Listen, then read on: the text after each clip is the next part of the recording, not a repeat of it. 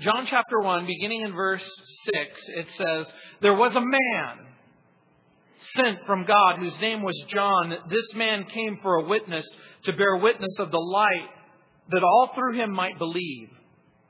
He was not that light, but was sent to bear witness of that light. That was the true light, which gives light to every man coming into the world.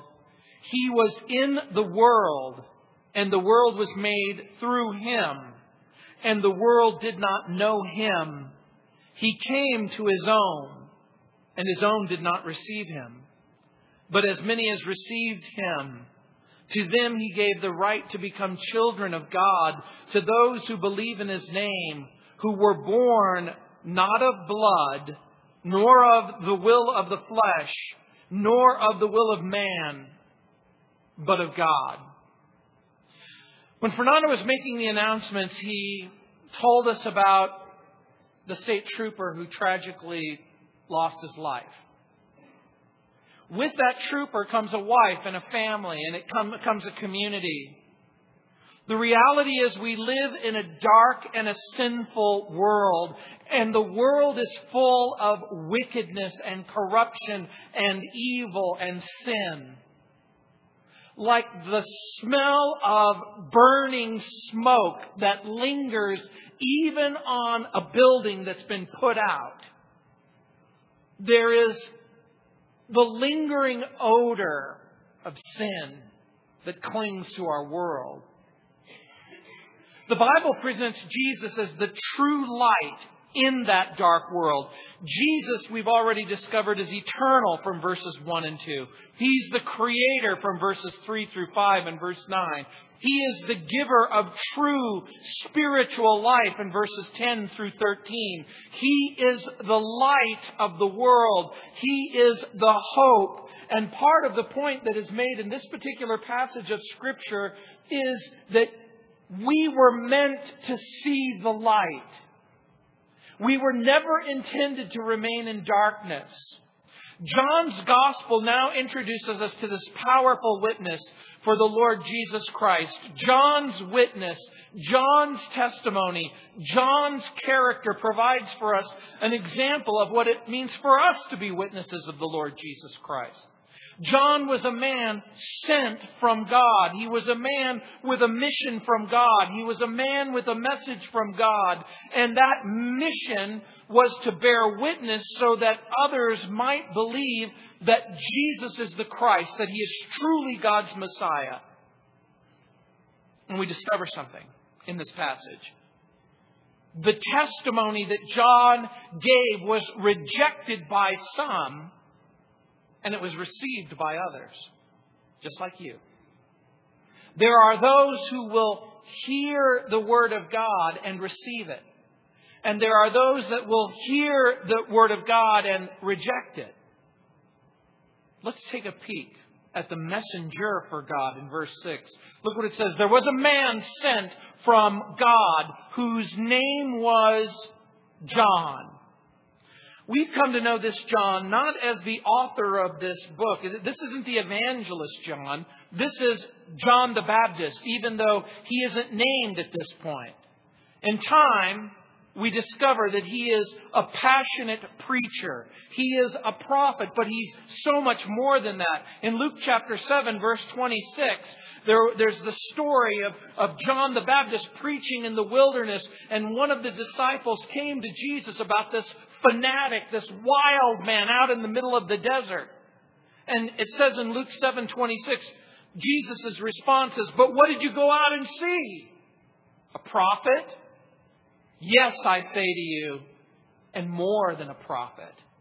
In Luke's Gospel, someone asked Jesus about John's strange appearance, because remember, he's dressed in camel's hair. He's got little bits and pieces of honey and locusts stuck between his teeth. He has this wild hair and this wild beard. And we know that he was both a priest and a lifelong Nazirite. You may not know what a Nazirite is. It isn't simply a person who's from Nazareth. In the Bible, there are 3 lifelong Nazirites mentioned. Samuel, who is both judge and prophet. Samson, who is a judge. and John the Baptist. Now remember, a Nazirite was a person who took a vow to God.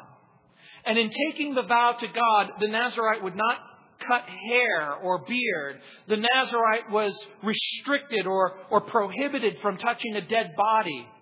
That restriction even extended to your nearest and your dearest relative. A Nazirite also was prohibited from drinking the fruit of the vine. That means whether the grape juice was fermented or not, in order to take no chances whatsoever, the Nazirite affection was on God, on the altar of God, and their love of God was to exceed any kind of earthly affection. The Nazirite forsook wine as a symbol that their exclusive joy was to be in the Lord, and they forsook the ministry to the dead so that they could demonstrate what it meant to be alive in God. Jesus said, when you went out to the wilderness, what did you expect to see?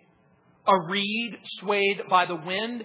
If not, what did you go out to see? A man dressed in fine clothes? No. Those who wear fine clothes are in king's palaces, he says in Matthew 11:7. You see, John would have been one of those kind of guys who gets kicked out of most churches. The moment he shows up, you direct him to the homeless ministry. Certainly, he wouldn't have done well on Christian TV. Wild hair, yes. Big hair, no. There was no Armani suits with John. There was no gold Rolex. The Apostle John was a follower of John the Baptist. We know that from verses 35 and 36 in the first chapter. It says, again, the next day, John the Baptist stood with two of his disciples. We know that one of them is the author of our book. The other is Andrew.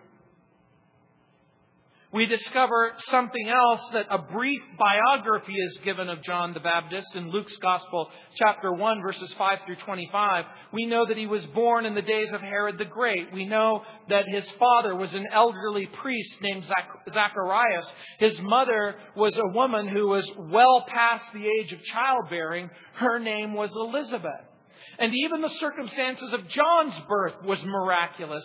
The Bible says that even from his birth, he was filled with the Holy Spirit.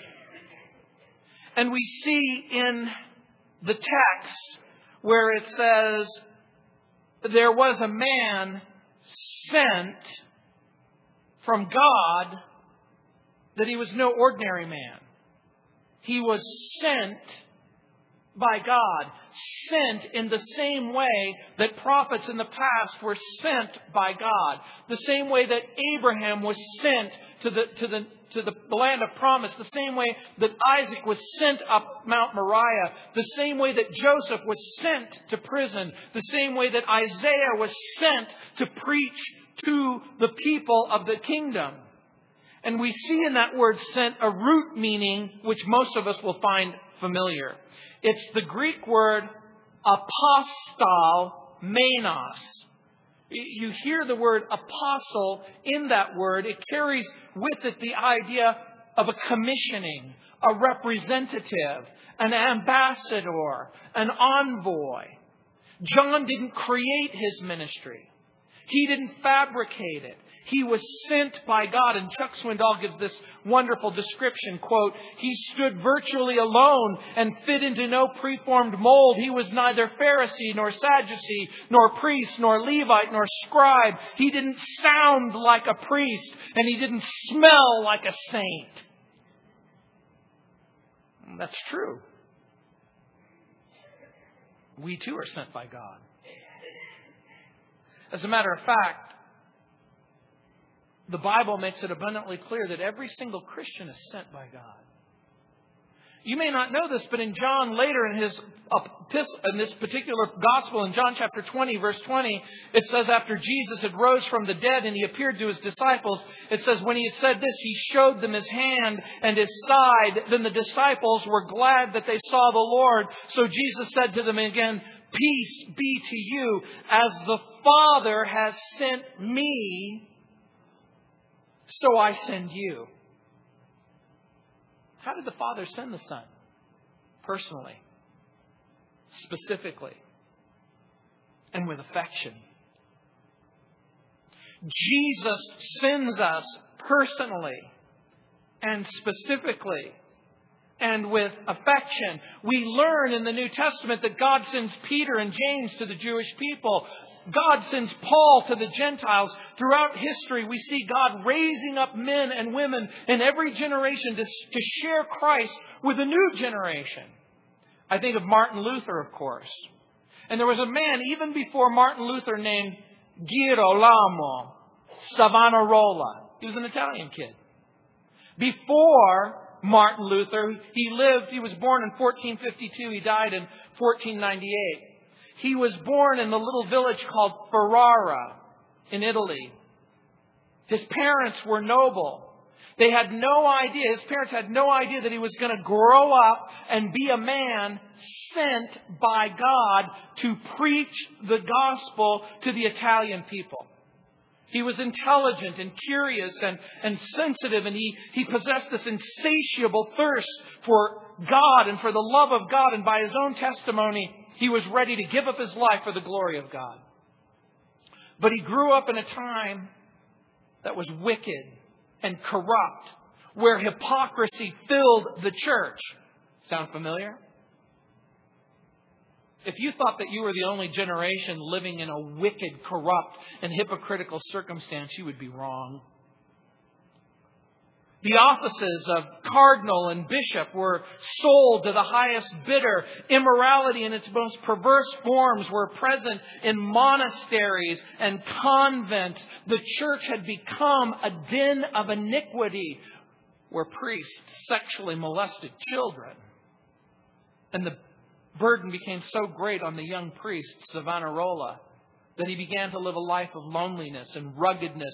He deprived himself of every indulgence. He was content to wear simple clothes, eat simple food. He had the hardest couch. He preached against the widespread corruption. He pleaded for people to exercise purity in their life. He pleaded for simplicity in worship. He pleaded people to turn from religion and to turn to relationship with the living God through Jesus Christ the Lord. He pleaded with people to enter into a right relationship with God through Christ.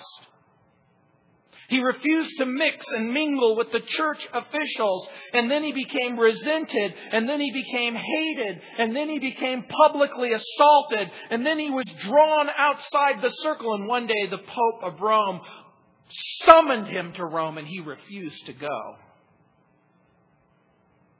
And they broke into his church while he was having devotions.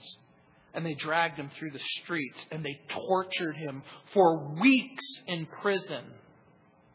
And the Pope's envoy was so committed to murdering him for heresy, he wrote, quote, "Put Savonarola to death, even if he's another John the Baptist." In an unjust rage, they took him out. They dragged him into the center of the city. They murdered him. They hung him. Then they set him on fire. And then they took his ashes and threw them into the river Arno. Just like John was called and sent by God to a wicked and a corrupt generation. In each and every generation, there seems to be this reoccurring theme. Who will stand for God? Who will speak the truth? We see his motive for ministry. Look at verse 7. This man came for a witness, to bear witness of the light, that all through him might believe. John's mission is clearly spelled out in verse 7. He came for a witness, to bear witness of the light. You need to understand something. John is not an attorney for Jesus. He is to bear witness. By the way, an attorney has a responsibility to represent his or her client, to advocate on the client's behalf, to argue for the client, to persuade people who are against the client, to help people make a decision favorable for the client. But that's not who John the Baptist is. He is to be a witness. And there are three things that you need in order to be a witness. You have to have a knowledge of the facts. You have to have a reputation for honesty. And you have to be willing to tell the truth. Does John have a knowledge of the facts? Certainly he does. Remember, later on in John's Gospel, in this opening chapter, when Jesus is seen walking along the beach, when he has John and Andrew with him, he points to Jesus and he says, "Behold the Lamb of God who takes away the sin of the world." Does he have a reputation for honesty? So much so that when he condemns Herod for taking his brother's wife and marrying her, and he publicly denounces it for the wickedness that it is, he is arrested. And you know the story. Salome dances for her father-in-law. In a fit of drunken lust, he offers her up to half of the kingdom, and she asks for John the Baptist's head on a platter. And they kill him. Not only did he have knowledge of the facts, not only did he have a reputation for honesty, but he was willing to tell the truth, even when it was hard. That's who he was. He preached. He pointed people to the Messiah. Remember, he is a voice that points people to Jesus. And John's purpose was to lead people to Israel's Messiah and to encourage them to believe in Christ. That's what it says in the text, that all through him might believe. And the key word is believe. And here, believe means more than to simply acknowledge or accept him with your mind. It means more than to just sit in your seat and say, "I believe that Jesus is real. I believe that he lived and that he died and that he rose from the dead. From a very early age, I believe that there was a Jesus, and I believe that he lived, and I believe that he died." But that's not the kind of belief that is here spoken of. As a matter of fact, the Greek word episteson here is used just a few chapters later in John chapter 2, verse 24, where it speaks of the distrust that Jesus has for the hypocrisy and the wickedness within human beings. It says in John 2:24, "But Jesus did not commit himself to them." Same word, commit, because he knew them. The word means to trust and rely and to commit, the idea being to stake everything that you have and everything that you are on the reality of the life and the death and the ministry of Jesus. It's to risk everything. That he's the one. And look what it says in verse 8. The method for success. John is sent by God. He is sent with a message for God. And it says he was not that light, but was sent to bear witness of that light. So we learn at least two things from verse 8. That John is a lamp, but not the light. He is a witness, but not the word. Over and over again, John will use this metaphor. Jesus is the light. Well, what does that mean? According to Wikipedia, light is electromagnetic radiation of a wavelength that is visible to the eye. That's visible light. In a scientific context, the word light is sometimes used to refer to the entire electromagnetic spectrum. Light is composed of an elementary particle called a photon. So do you suppose John means that Jesus is a photon? Or a collection of photons? I suspect that that's not the meaning. I suspect that what he is talking about is that Jesus is in fact a metaphor, or at least in this particular circumstance, that He is a metaphor of vision. That what light does is it provides the very mechanism whereby you can see in a dark circumstance, in a wicked circumstance, in an evil circumstance. As a matter of fact, I read, and I quote, "Science indicates that light is constituted of 3 rays, or groups of wavelengths, distinct from each other, no one of which without the other would be light. Each ray has its own separate function. The first originates. The second formulates, illuminates, manifests. And then the third consummates. The first ray, often called invisible light, is neither seen nor felt. The second is both seen and felt. The third is not seen, but is felt as heat." Isn't that a wonderful illustration of the Trinity?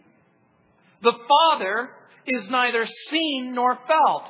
The Son is both seen and felt. The Holy Spirit is not seen, but when He heats up a place, when He lights it on fire, you can be sure that you feel the heat.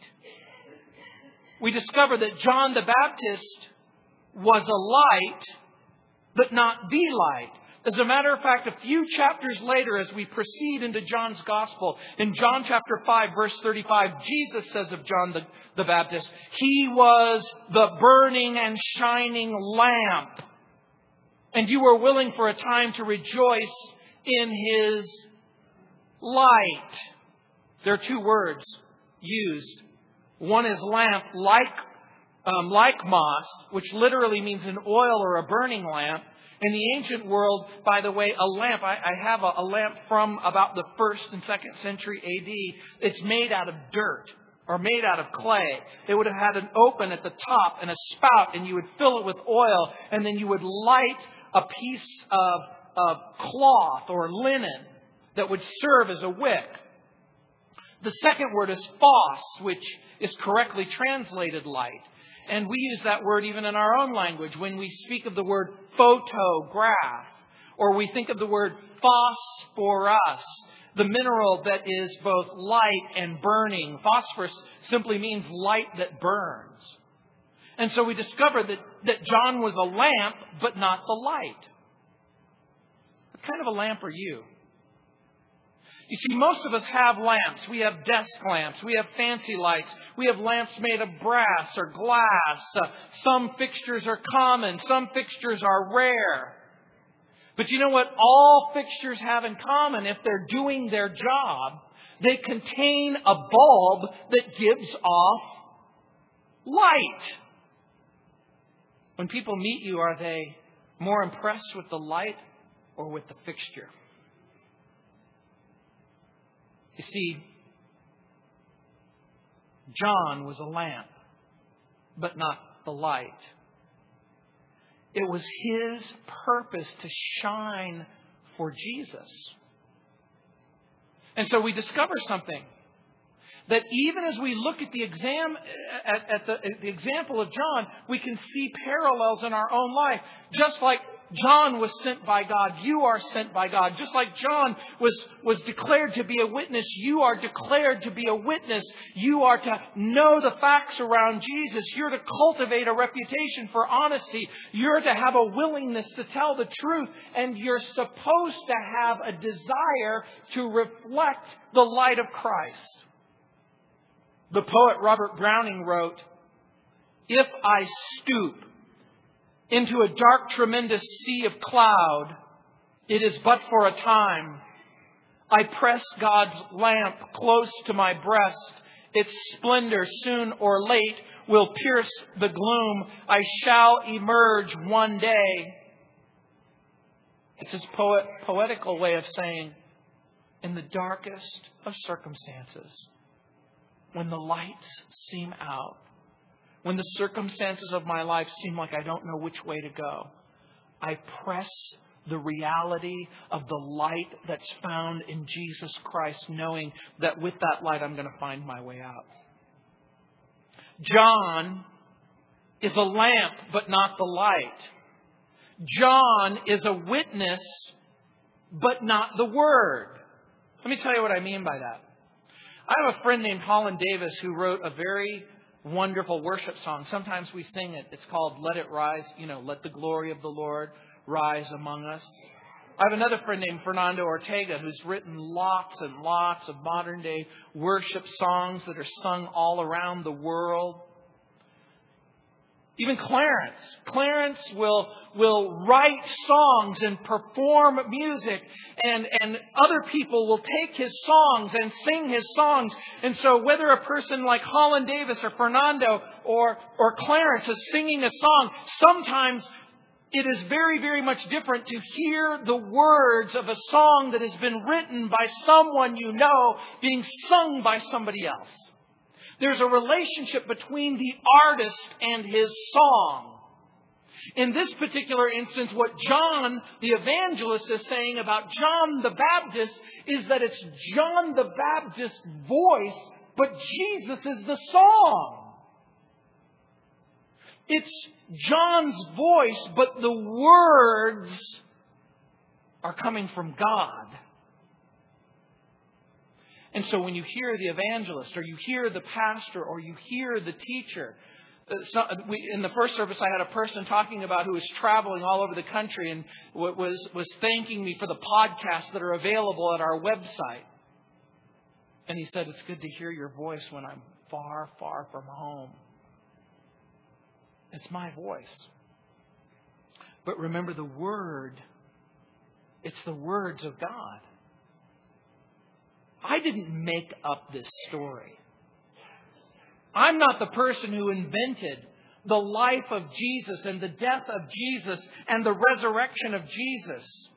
You'll remember even later in John's Gospel in verse 23, when we come to it, it says the religious leaders are asking John who you are. And he said, I am the voice of one crying in the wilderness, make straight the way of the Lord.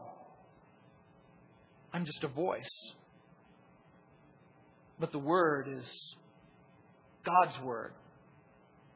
The religious leaders asked John, well, who are you then? And John said, I'm not the Christ.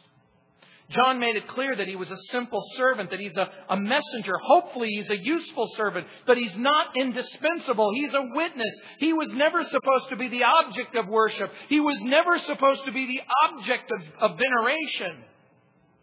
As a matter of fact, there is a little hint that's given to us even in the text that even when John wrote these Gospels, that there were certain people who had an unhealthy preoccupation with his ministry.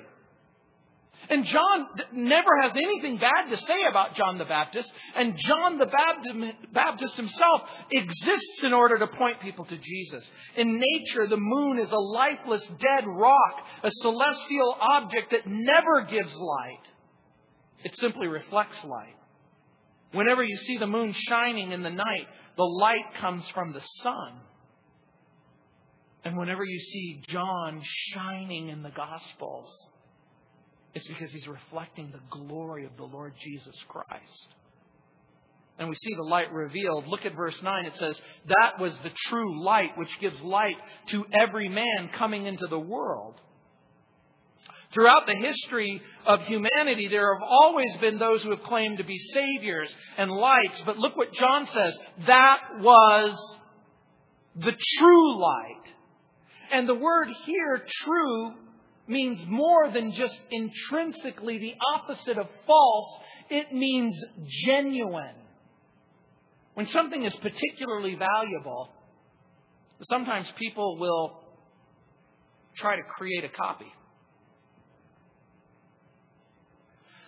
People will sometimes try to counterfeit $20 bills or $50 bills or $100 bills. But does anybody counterfeit $3 bills? See, you laugh because there's something inside of you going, that would be ridiculous. Do people counterfeit dirt? Do people counterfeit asphalt? You don't counterfeit that which is ordinary, that which is plain. You counterfeit that which is valuable. Throughout history, there have been teachers and religious philosophers and rulers who have claimed to point people to the truth. Mary Gardner Brainerd said, "I would rather walk with God in the dark than go alone in the light." Because the truth is, there's only one light. Einstein said that the reason that he could construct the theory of relativity was because there was one thing in the physical material universe that was unchangeable. That one thing, the speed of light, the only constant in this physical material universe. You know that light travels at 186,000 miles per second. 7 times light will go around the planet in the blink of an eye.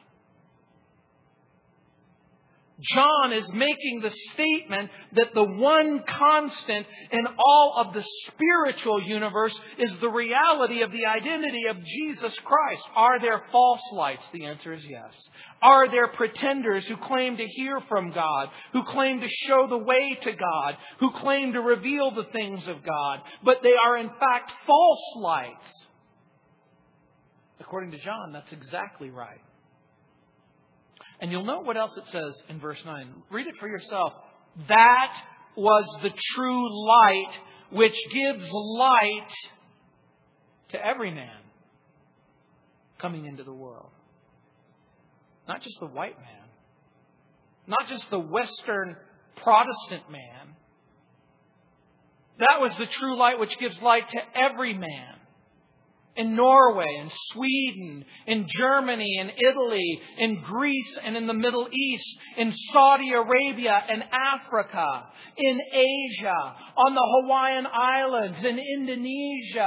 For those of you who have had family or friends who said, well, you know, that religion is for you, but I have my own religion. You have your religion, I have my own religion.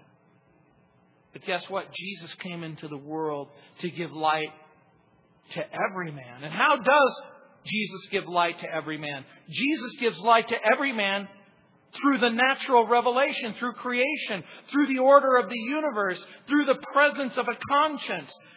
In Psalm 19:1 it says, "The heavens declare the glory of God, and the firmament shows His handiwork." Every human being who has ever existed in every age and in every generation knows that a creation implies a creator. And every person in every generation knows that inside of their very heart of hearts and soul of souls that there's such a thing as right and there's such a thing as wrong. It's called conscience. And if God gave you a conscience, isn't the most simple assumption that can be made by any human being is that God must have a profound sense of rightness and wrongness? In Romans chapter 1, verse 20, it says, "For since the creation of the world, His invisible attributes are clearly seen, being understood by the things that are made, even His eternal power and Godhead, so that they are without excuse." Paul writes and he says, every single human being living in every single generation can come to the conclusion that there is a God, that He is mighty and glorious, eternal and holy. In Acts chapter 14, verse 17, it says, "Nevertheless, He did not leave Himself without witness, in that He did good, gave us rain from heaven and fruitful seasons, filling our hearts with food and gladness." People will often say, well, what about the witness? Yes, the world received the witness of Jesus and the people of Israel received the witness of John the Baptist. But what about the people who never received the witness of Jesus? And the Bible's explanation is very, very clear.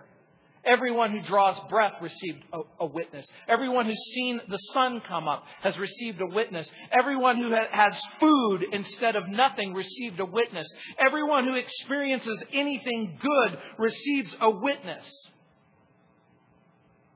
And look what it says in verses 10 and 11. Because this is shocking.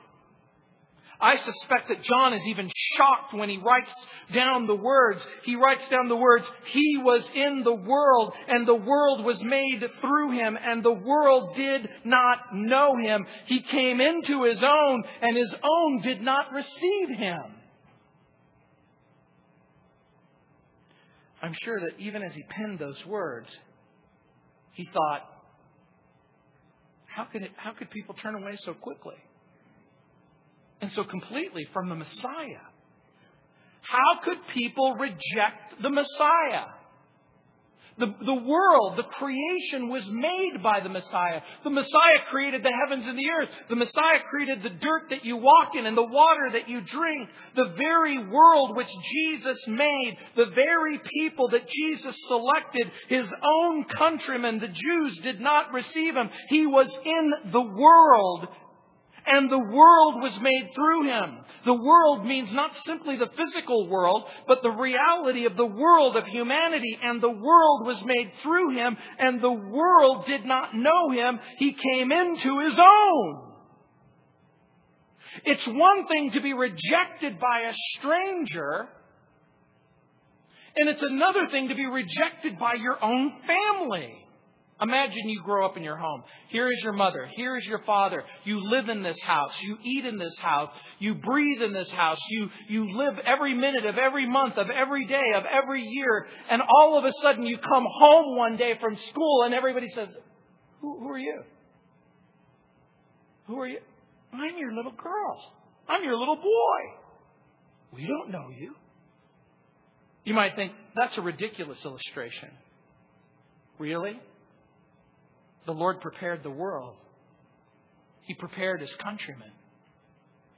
The Lord spoke to Adam, and the Lord spoke to Noah, and the Lord spoke to Abraham, and the Lord spoke to Isaac, and the Lord spoke to Jacob and Joseph and Judah, and God made promises to David. In every generation, the Lord prepared a group of people to receive their Messiah. And in that part of the preparation process, He gave us clues and indications. He's going to be the Son of David. He's going to be born a virgin. He's going to be born in Bethlehem. He's going to say the greatest things that have ever been said. He is going to do the greatest things that have ever been done. Isaiah warned that He would open blind eyes and deaf ears, that He would preach the gospel, that He would have power over demons and disease and even death itself, and that He would come back to life. How could you not receive Him? They had given ample warning. And look at that expression. He came to His own. It'll occur one more time in John's Gospel. The exact phrase.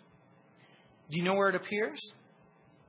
If you fast forward in John's Gospel to John chapter 19, verses 26 and 27, you know the story. Jesus is hanging on the cross with Mary, His mother, and John the Apostle by the cross. And Jesus says to His mother, "Behold your son." And to John, "Behold your mother." John continues and he writes these words, quote, "And from that hour, the disciple took her into his home." Same expression. Into his very own home. As a matter of fact, the phrase translated, "He came to His own," literally in the original language says, into one's own things. The best scholars in the world tell us it was the ordinary expression people used to refer to home.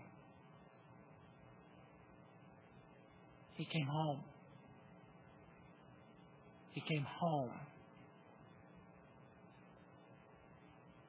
You see, it's one thing to experience rejection from strangers in a place where you've never been. To come to the place of anticipation and familiarity. And they did reject Him. For many, Jesus was a huge disappointment. The religious leaders of Jesus' day imagined a world without Jesus. They imagined religion without Jesus. They imagined relationship to God without Jesus.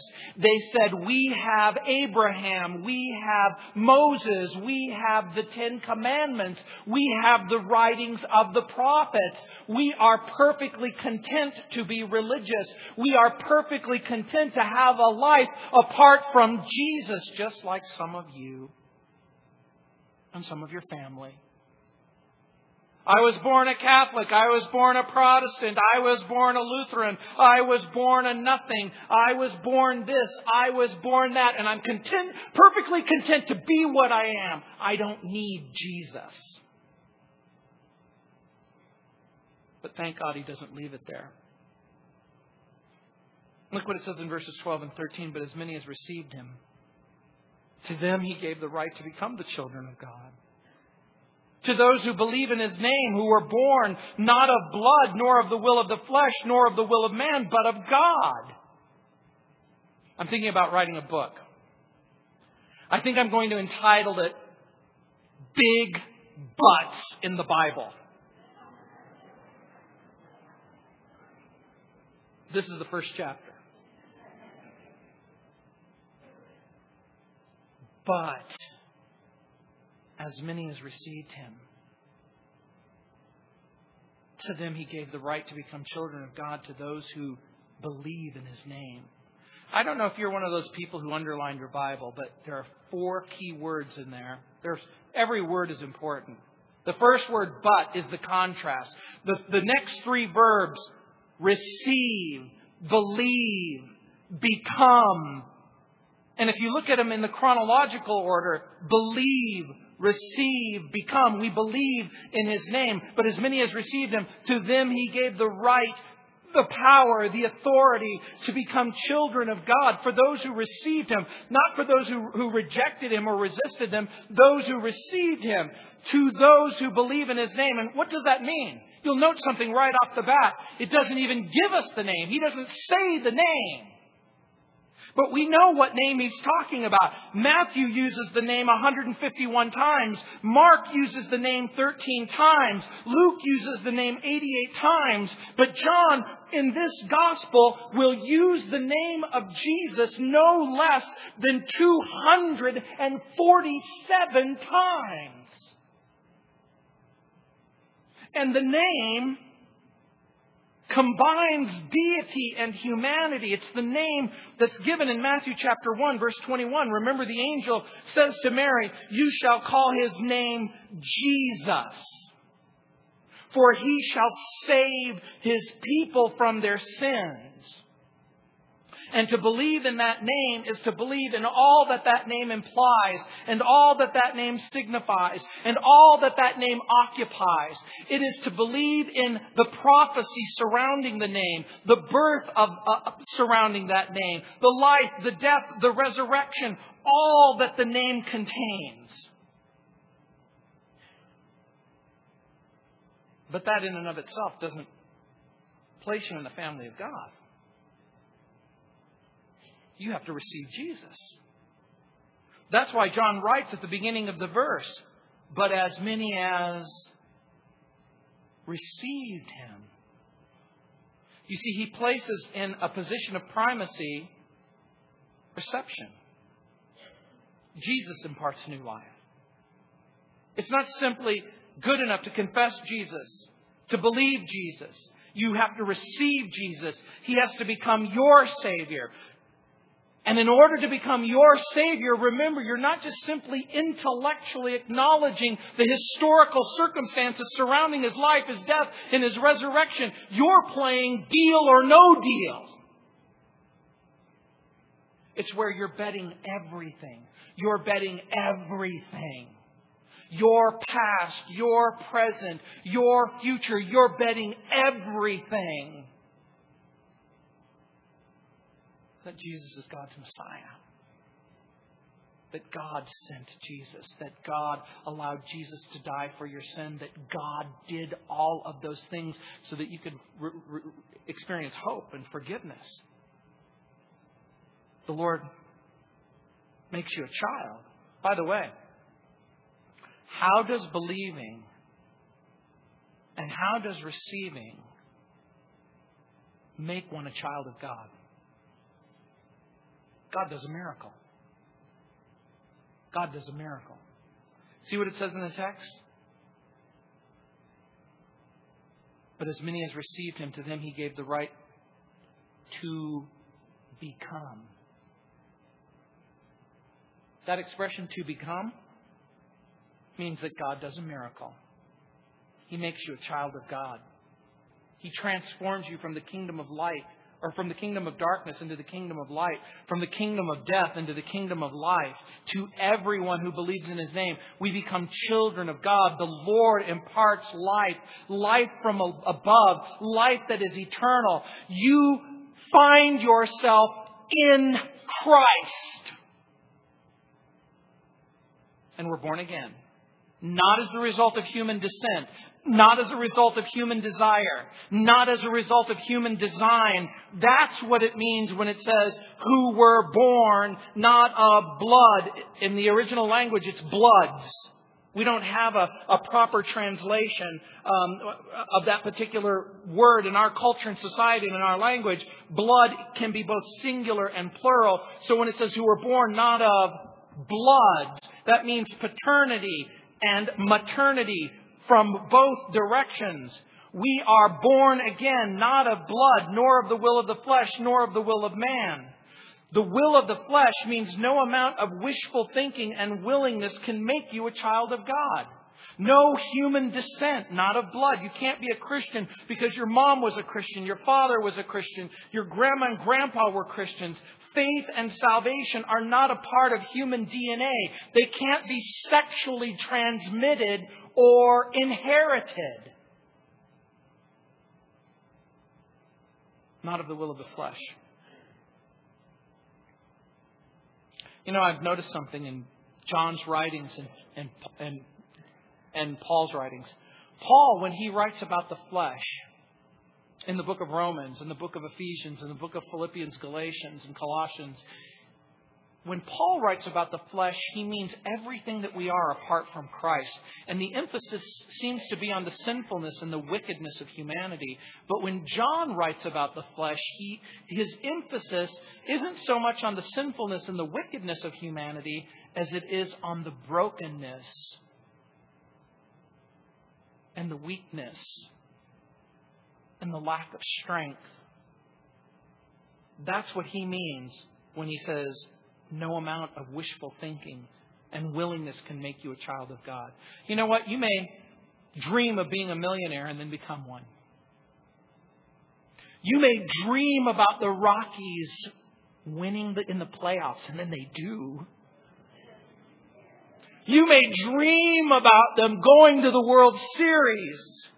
You may dream about graduating from school. You may dream about getting married. Some of you might be dreaming about getting a divorce. And it might just happen.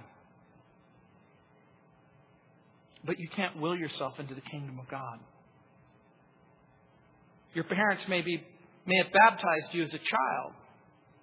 And you may have done your best to do your religious duties and achieve spiritual goals.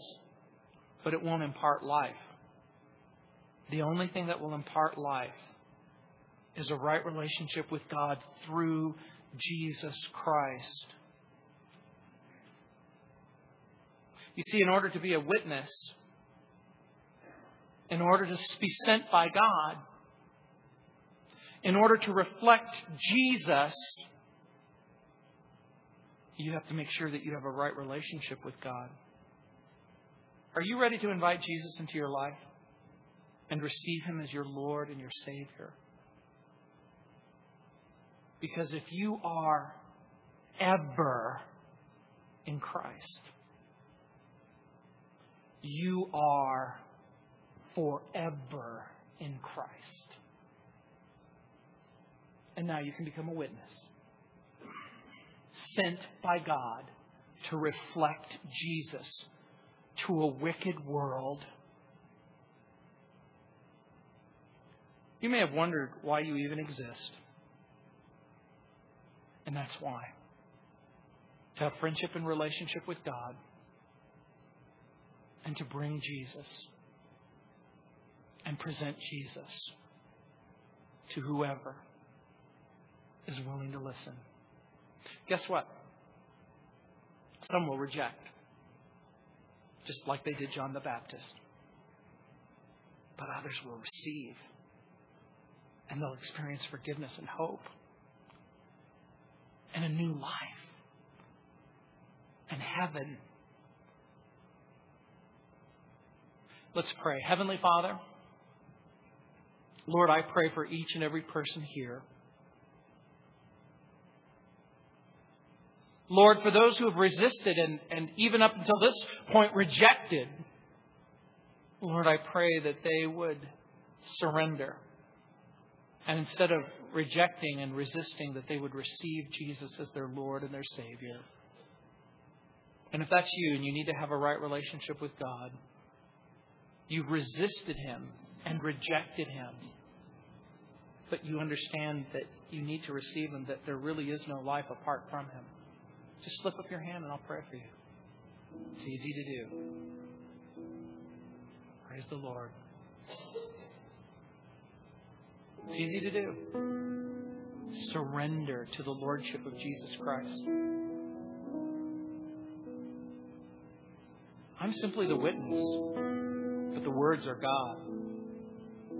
I'm simply the lamp, but the light is Christ. You know you need a Savior. You've been putting it off. Now is the time to receive Him. Christian, are you ready to be sent by God? Are you ready to be a witness of the Lord Jesus Christ? Are you ready to be a lamp? Then ask yourself this question. What kind of a fixture am I? Fixer-upper? My advice, find the biggest bulb and burn as bright as you can. God wants to use you. It's not too late. You can be used today. God is sending you today. God is preparing you today. God is going to allow today to be a time and an opportunity for you to share Christ in only the way that you can, to only the people that you can. Heavenly Father, I pray for these men and women, Lord. I pray that like John of old, we could be witnesses. Like Savonarola, like Martin Luther, and like Martin Luther King. Lord, as you raise up men and women in a new generation, the Amy Carmichaels, the David Livingstons, the Hudson Taylors, Lord, I pray that we would bring Christ to a wicked world.